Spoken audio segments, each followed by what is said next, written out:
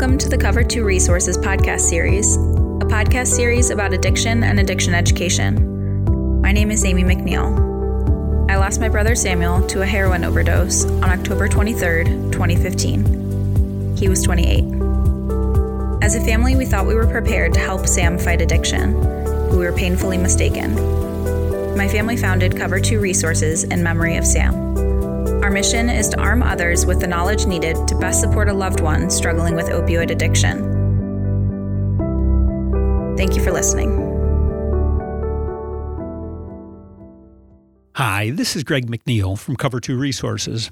Last Thanksgiving, I received an email from Dr. Belma Andric, the Chief Medical Officer of the Health District of Palm Beach County in Florida, who was my guest in 2017 on a podcast we did about a pilot program where recovery support teams make house calls for 8 days following an overdose to deliver Suboxone to OD victims and evaluate them on the clinical opiate withdrawal scale. Dr. Andric wanted to let me know that the work that was done on that program, along with programs featured in our podcast series, had inspired a new initiative in Palm Beach, an Addiction Stabilization Unit in the ER. Today, she joins us once again to introduce us to this innovative new program. I caught up with Dr. Andric and her team just a couple of weeks after the ribbon-cutting ceremony to officially open the ASU.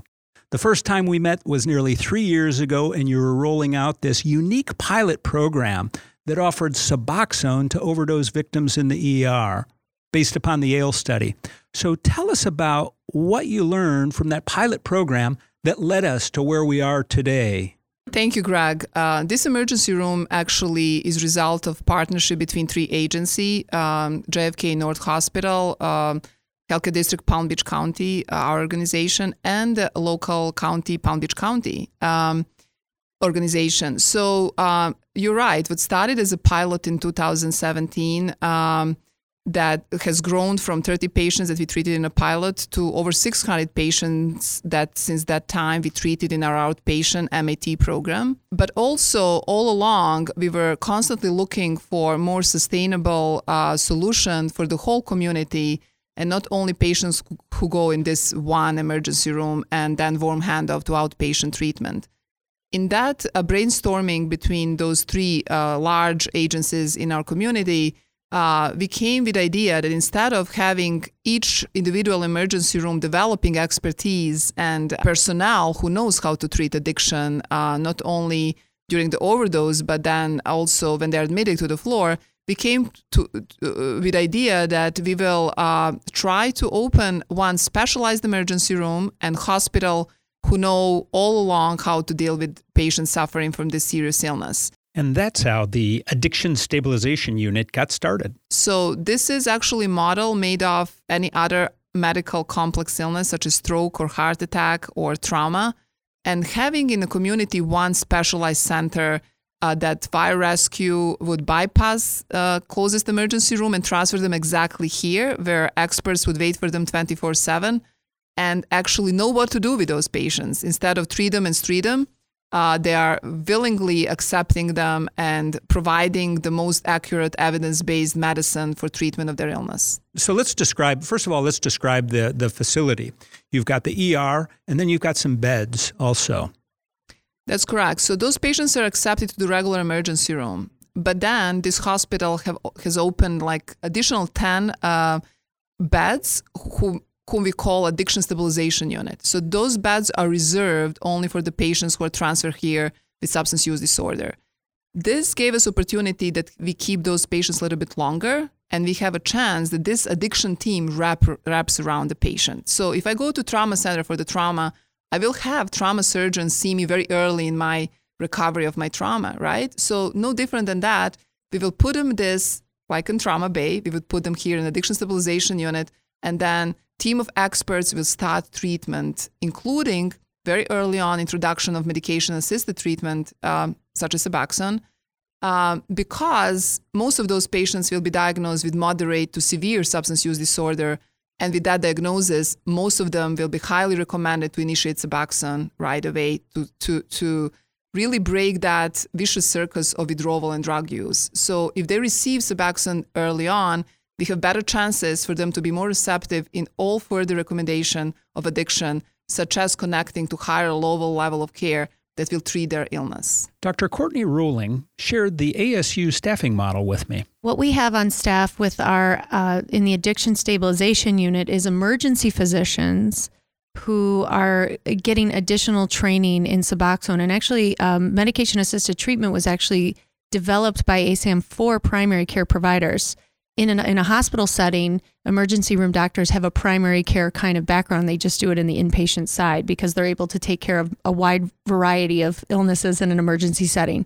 So we believe that actually substance use should not be any different than if you go to the emergency room for bronchitis or you need CPR. And so physicians who have broad training, like family medicine physicians, internists, emergency room physicians, should be able to follow these protocols for substance use disorder. There will never be enough mental health providers, so we need the help of our primary care colleagues, including emergency physicians, to do that. So in terms of the Addiction Stabilization Unit, they have specialized nurses that get extra training in this. They have regular emergency doctors who actually rotate through the program and take care of these patients just like they would any other bay. So if you're an emergency doctor covering the stroke unit, maybe the next day you're covering the emergency unit.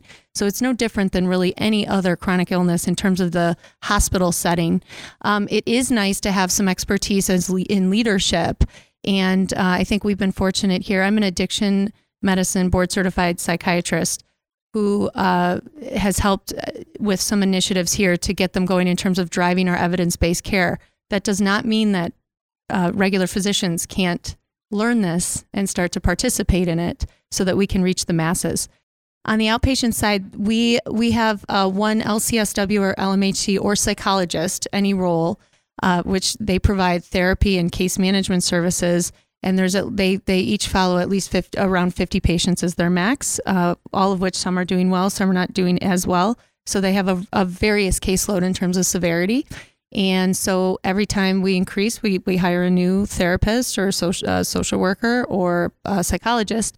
And then we have we just posted a position. We have a nurse, and we have under a nurse an MA or an LPN. To assist with kind of processing patients. We have a registration desk. And then in terms of physicians, for us, I'm working in the clinic actively as an addiction psychiatrist, but I have a psychiatric PA because we believe that while they're getting their substance use care, they should also be able to get psychiatric care. And then we've also incorporated 2 primary care nurse practitioners who also can handle substance use, and they work alongside all of us so that if the patient has a medical problem that day and they're here for their substance use care, both can be serviced by the same provider.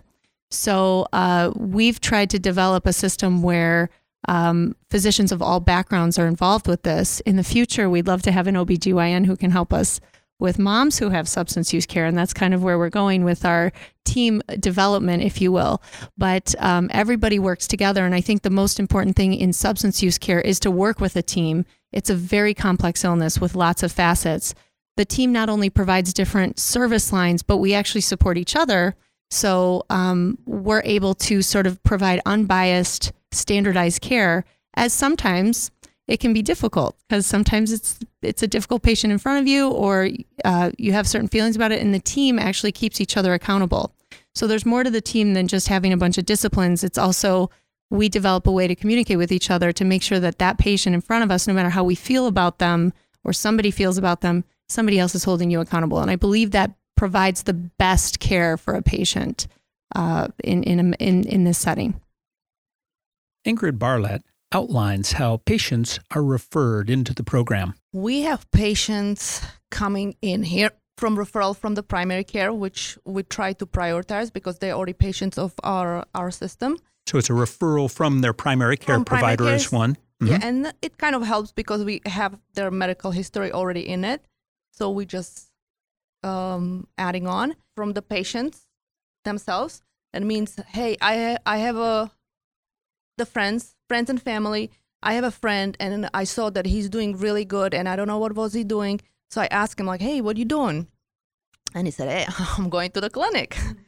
So can I go? Say, hey, there's a number, call the number, and they'll take you no matter what. So no matter what, as far as insurance is concerned, if they've got private insurance, that's fine. Medicaid, that's fine. If they don't have insurance, that's fine too. Well, we prioritize everybody without insurance and all the indigent patients who are in community, because we do not want to duplicate services. So we are kind of like their safety net. So if we cannot connect them, so for example, you come to me and say, hey, I have a Medicaid, but I would really like your services. And I say, well, you here, we're going to assess you. Our doctor will see you, see where you're at. And while you're here, we're going to connect you with the different services in the community. So whoever is free connects the patient with the services in the community. And we created really good connection with the other services. So we bridge them till they have a time for another appointment with the set provider. And then we also follow up next week. Hey, did you go? Do you have appointment? Do you have the medicine? Oh, and there is a yes or no question. If they didn't come, they come back. We'll try it again. If you didn't like that provider, we'll try something else. And if you did, great. We're glad we can help. Dr. Rolling walks us through what happens when someone comes into the ER that needs help.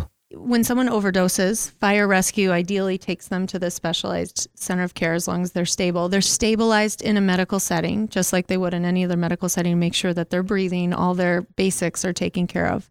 Once stabilized, it's identified and the patient is brought over to the Addiction Stabilization Unit to be assessed. The reason that's important is because the people in the Addiction Stabilization Unit will continue to develop this, but already have. They have a different feeling and sort of skill level in engaging these patients, which is very difficult. After Narcan, patients often feel really bad and they're not always completely there. So they are developing that expertise to this day, but continuing to get better at engaging these patients and not just talking about how do you feel, what are your vitals, moving to the next question of what's been going on with you, having a social worker really assess them in a deeper way for underlying issues as well as case management issues. And when I say that, how's it going? Are you homeless? Are you having transportation problems? Do you have anyone in the family who can be here with you? So really taking a deeper dive into the patient than they typically do in an emergency room setting. And then the nurses also have an expertise in assessing them and helping inform the physician or provider as to what is the next step. So there are specific protocols that have been developed for the Addiction Stabilization Unit so that the patient can be properly assessed, started on medication, properly assessed, let me start over, properly diagnosed, and properly connected with services that are appropriate for them, which oftentimes, as Dr. Andric mentions, are medication-assisted treatment options. So recommendations are made, and then the patient is brought into the team because they are really the biggest member of the team to say, what are you willing to do? So that's the other piece of it, is that it's not, recommendations are given and patient autonomy is respected. But in the past, there were no options really for a lot of these patients. So the option was to discharge them. And in this way, they stay. If they're willing to stay, they'll keep them till the next day that the clinic is open in the morning so that they don't sort of go back out with nothing and have to sort of figure it out. A lot of these patients will go back out and use again frequently in the past. And we're trying to sort of keep them there and see if they can feel comfortable enough and feel safe enough that they're willing to give a try, give an outpatient approach a try. Historically, that's been one of the challenges. Mm-hmm. They've bolted out of the ED sure, and gone right back out and used. And so it's kind of a revolving door. So has there been thought to using any leverage such as the Baker Act to keep people there? Patients' rights have to be respected, but if there's a clinical reason to Baker Act them, that is done, but that's a separate reason. Anyone with a substance use disorder has a little bit of a heightened risk for harm to self or others, but it cannot be the isolated reason that they get Baker Acted. So that doesn't come into play here. Well, it's assessed. I mean, if that's something going on, we did see a good percentage of some of our early patients have met criteria for that, and that is also approached, which is why we also have to involve the psychiatric department in the hospital in this work, just like we do the hospitalists. But there is a skill set to engaging very difficult patients, and it's very well known in the medical community. It's called motivational interviewing. And it's not something that everybody understands. I think everyone in medical school should learn how to do motivational interviewing, but it's not as traditional as sort of this paternalistic approach to giving people recommendations and forcing them into treatment. If you don't mind, I would like my colleague Elaine, who's an expert in this, to speak a little bit about what that means and why it's important that an addiction stabilization unit or emergency room that's involved with substance use care really adopts this. As a psychiatrist, I always tell trainees with me, you're not going to learn most therapy. Most of you are not going to be psychiatrists. If there was one thing that they could teach in medical schools very aggressively to all doctors, it's motivational interviewing, which is just an approach actually to meeting a patient where they're at. It could apply to obesity, it could apply to smoking, but it's an approach that is much more effective at leading people to change than just saying, you better do this or you'll die, because that we know from studies that doesn't actually work. So I'm going to hand it over to Elaine Esplin to explain a little bit more about that. Elaine? Hi, Greg. So motivational interviewing is a technique that's used a lot in addiction. We know basically when people are told what to do as addicts and alcoholics, we are defiant on principle. So don't tell me what to do, I'll do the exact opposite. Motivational interviewing engages the patient where they're at and assesses their willingness to change or where they even are on the change scale. And by doing that, you dig a little bit deeper with the patient to find out what is the motivation to change. Is it that you just had an overdose? Is it that maybe you're tired of being homeless? Maybe you're having relationship issues? So we try and hone in on what the motivation might be to change and see where they're willing to change. How far are they willing to go? What kind of change would they like to see? Do they even know the kinds of changes? And explore that with them. When you go to an emergency room, Greg, for any reason, they don't ask you where you're going to go. They say, hi, Mr. McNeil, we're going to put you in this bed. And what happens? You usually say, okay, I'm here for help. You told me I need to be here. So we don't ask permission necessarily. We're trying to foster that you don't ask permission to go to the ASU. The ASU, the Addiction Stabilization Unit, is an emergency room. They can treat, they can give you IV fluids, they can do basic medical care, but it has the additional addiction training. So the idea for the ER is to identify anybody who might benefit from this, whether they came in for overdose or maybe they're there because they have a very infected wound or abscess from using and they weren't really overdosed, but the nurse says, we're going to put them over here because we have people there that are kind of developing and maintaining expertise in how to engage this patient, because even though they're here for an abscess, we're pretty darn sure it's due to their use because Mr. Smith has been here multiple times for his use. So the idea is not necessarily to say, well, let me have your permission to go to this place. It's an area of the emergency room, and they can maintain abscess care there and their substance use can be addressed. 10 years from now, I hope every ER is very comfortable with motivational interviewing and getting people to change. But for now, the expertise is concentrated.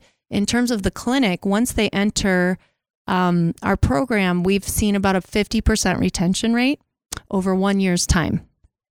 That's what I can say, which is aligned with recent studies at the NIH. Retention means they're coming back. That's what it means. We need better measures for outcomes in the addiction medicine world to start following and leveling up our care, but we're proud of that. So for every 2 patients after a year, about one of them is still with us, and we've lost one. But, we're trying to start to track readmissions because we also know that many patients come in, they're doing great for 2 weeks, all of a sudden they get incarcerated from a warrant that was out. They may be gone for 6 months and all of a sudden they're coming back. There's multiple situations. It's a very transient population at times. They're moving all over the country depending on their family situation.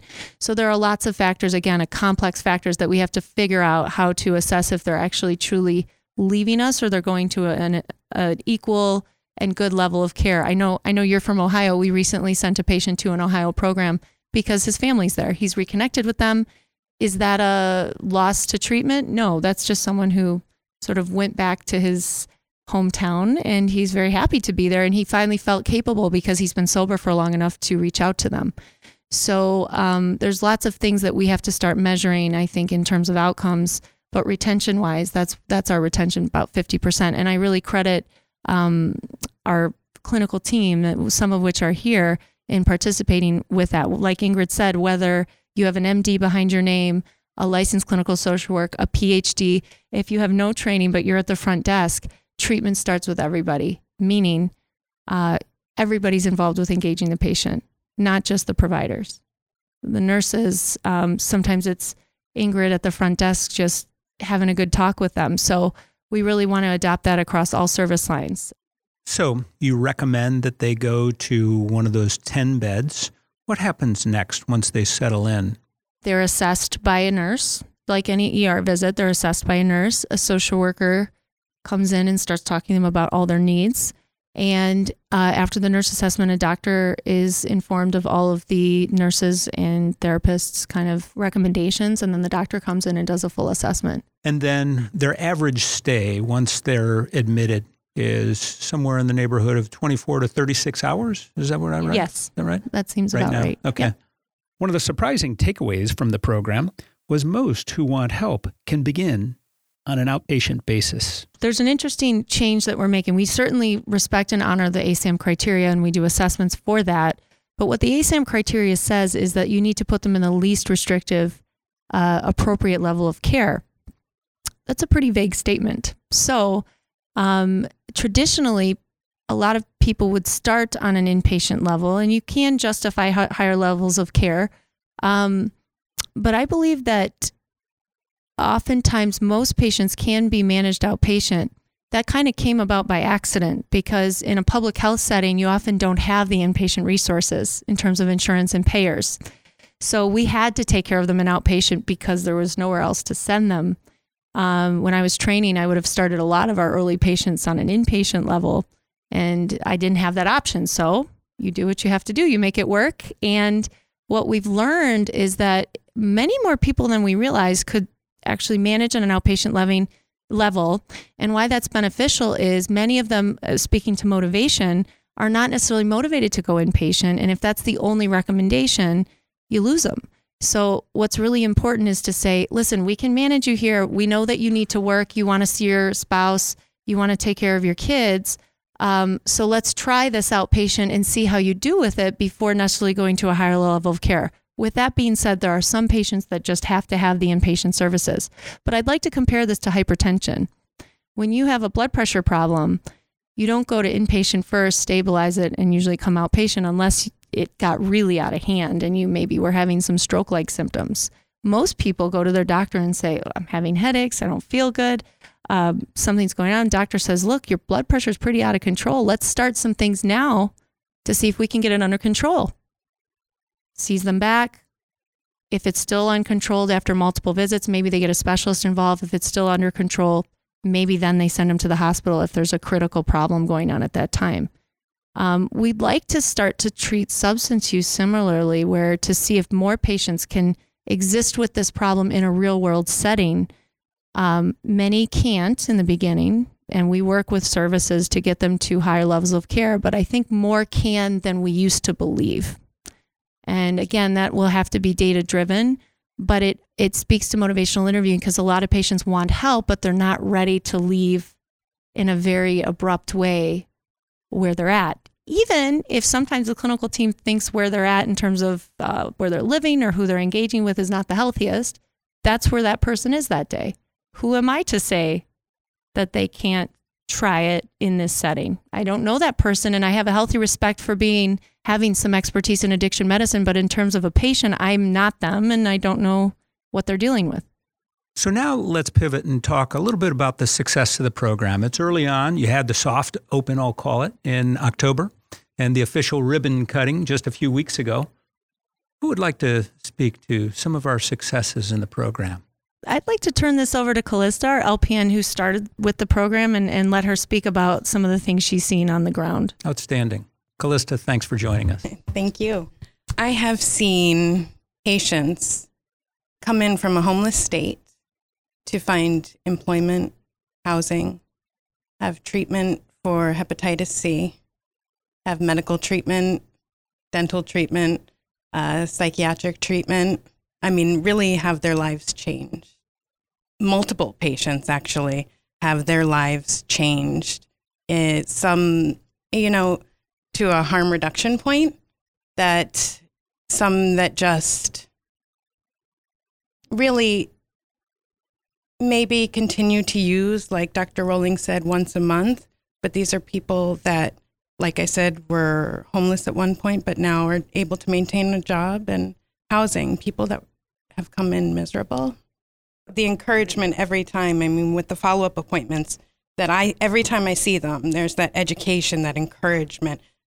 Each one of us have a very special relationship with the patients. And I see part of what I do with them every time is to encourage them to enhance their lives in those types of ways. And there never is a judgment. Like Dr. Rowling said, when I see them, I tell them every time, just come back. Or if they had a slip up, I'm so glad that you are here today. Because they are so used to, I've worked in this field for 10 years, mostly in private facilities before I worked here, abstinence-based. And they are so used to being trained to lie, to hide, to disappear when they've made a mistake. And we don't do that here. We tell them to come home, come back. We want to help you. And if you don't show up, we can't help you. We miss our opportunity. And that's what I love about being here. We do not want to miss the opportunity to save a life every day. Dr. Andric outlines their plan to train physicians and connect to the 10 primary care clinics within the area. What we talk here is very complex to understand, but we are medical home for addiction. And we can do that because we are medical home for any other illness. We are federally qualified health centers, and we are here for as long as they need medical care for any type of healthcare issues, addiction no different. So we incorporated this in our primary care clinics. We have 10 clinics around the Palm Beach County, and slowly but surely we are training all our clinics to treat addiction as any other chronic illness. What we talk here today is basically, again, medicalized addiction, but with this model of having that addiction stabilization unit to provide care for most acute phase of their illness, we accomplished evidence-based approaches in addiction that we have nowadays in this country. What is readily available treatment? So there is a door where they can knock 24/7 and seek for treatment. Doesn't matter if they're overdose or they just walk in or they transfer by the family. So we have that open door for them to start their treatment once they're ready. Anytime, just walk right in the door. Anytime, just walk through the door, fire rescue, transfer them here. Family, just drop them on the curb.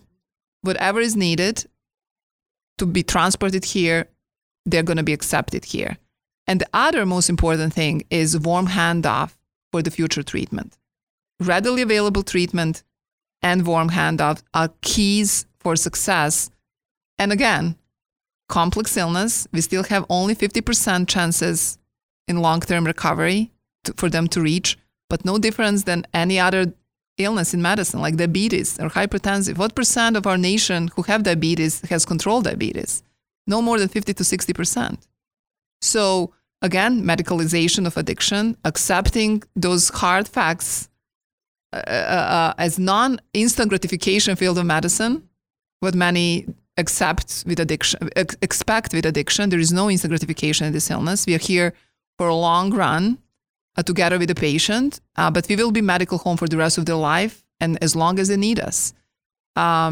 So we are kind of changing a little bit approach in medicine. We are challenging any existing rules, but we did this out of desperation. We have to stop people dying and treat them with compassion. That's our first medicine that we give, because this is the most important part for them to even have accepting our motivational tools, what Elaine was talking about. But in essence, medicalization and having medical professionals from board certified physicians to licensed nurses, licensed counselors to treat this illness. This is the least we can do for this illness. Speak to the importance of leadership to get this off the ground. Mm-hmm. You had many leaders that came together and worked very, very hard over the course of the last 3 years to make this happen. Doctor, can you speak to that? Yes, I think that that's absolutely the key because it took us 2 years to have contracts between private and public entities to put finances in structure, experts in structure of this model. But this is the best example how private and public came together when communities in a crisis. Commissioner was very involved?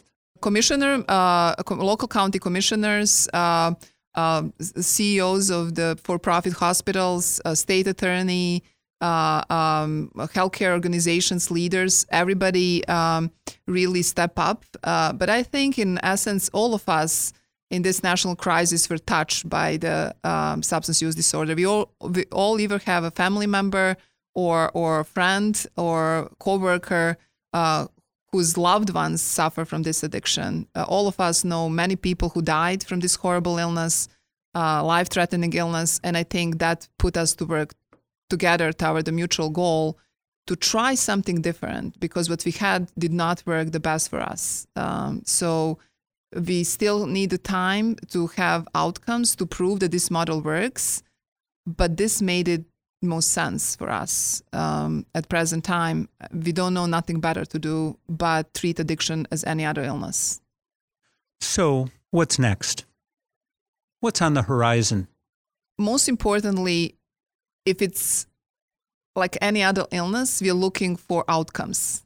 We don't, in medicine, we don't really do things unless we measure outcomes. And that's what we plan to do here.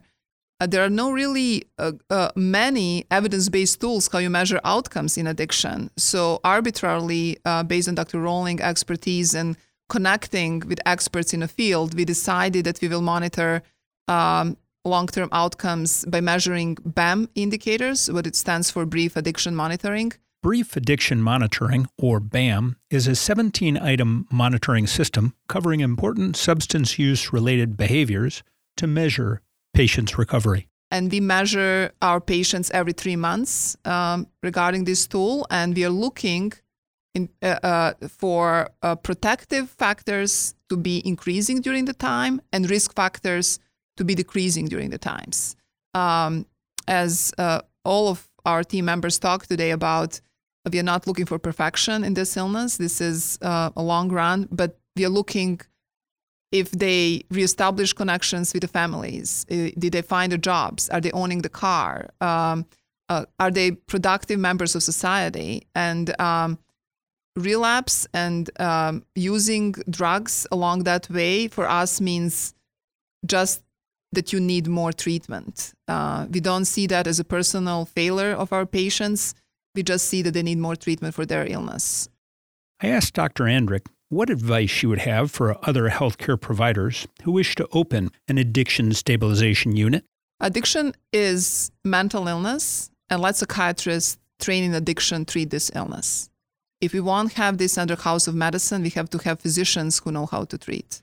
Okay, who would like to leave us with a last word? Let me back up just a little bit, because Ingrid is the one that chases people down that are on buses, in elevators.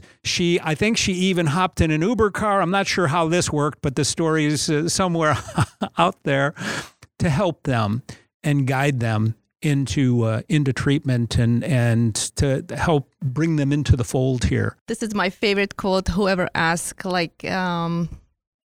what's going on with those patients and how you actually dealing with this every day and every day. All I said, everybody needs is love. So if you have the correct approach for the patient who are the most resistant, most depressed, and they don't see any light in their life, if we show them like a speck of love, you could see how much they change. And they come within 3 months or a year and they say, hey, you saved our lives. So this is I'm getting emotional, but this is very important. Thank you so much. I think we'll leave it there. We've been introduced to the Addiction Stabilization Unit, or ASU, which opened this month at the JFK Medical Center North Campus in West Palm Beach, Florida. So what have we learned? We learned about a new model of care where treatment for those struggling with substance use disorder begins in the ER at the Addiction Stabilization Unit. It's open 24/7 for anyone who needs help. we learned that most addiction stabilization patients who want treatment are able to begin as outpatients. And you won't find patients detoxing at the ASU because their recovery begins with Suboxone induction after they've been stabilized in the ER. As we close this episode, I would like to extend a special thanks to those innovators who developed the programs Dr. Andric cited as helping to inspire the Addiction Stabilization Unit. Those included Dr. Mark Schlosser and Captain Houston Park from Palm Beach County, who in episode 108 introduced house calls for Suboxone. Dr. Darren Nevin from the Providence Sacred Heart Medical Center in Spokane, Washington, who in episode 130 introduced us to Suboxone induction in the ER, and Orlando Howard from St. Vincent Medical Center in Cleveland, Ohio, who in episode 121 introduced us to free Uber rides to IOP. It should be noted, the free Uber rides to IOP has been adopted by the Palm Beach County Healthcare District for all their clinics. I want to thank my guests from the ASU team. Those have included the Director of Behavioral Health, Dr. Courtney Rowling, the Clinical Coordinator of MAT, Ingrid Barlett, the Mental Health Counselor, Elaine Esplin, Medical Director, Dr. Anna Ferwerda, RN, Callista Oliver, and, of course, the Chief Medical Officer at the Health District of Palm Beach County, Dr. Belma Andric. My name is Greg McNeil. I'm the founder of Cover 2 Resources. For the latest on community events and our podcast series, follow us on Facebook and Twitter at Cover 2 Resources. That's cover and the number 2 and resources. If you'd like to learn more about this or any other program featured on our podcast series, please contact us at team@cover2.org. As always, thank you for listening to this Cover 2 PPT podcast. That's people, places, and things making a difference in the opioid epidemic.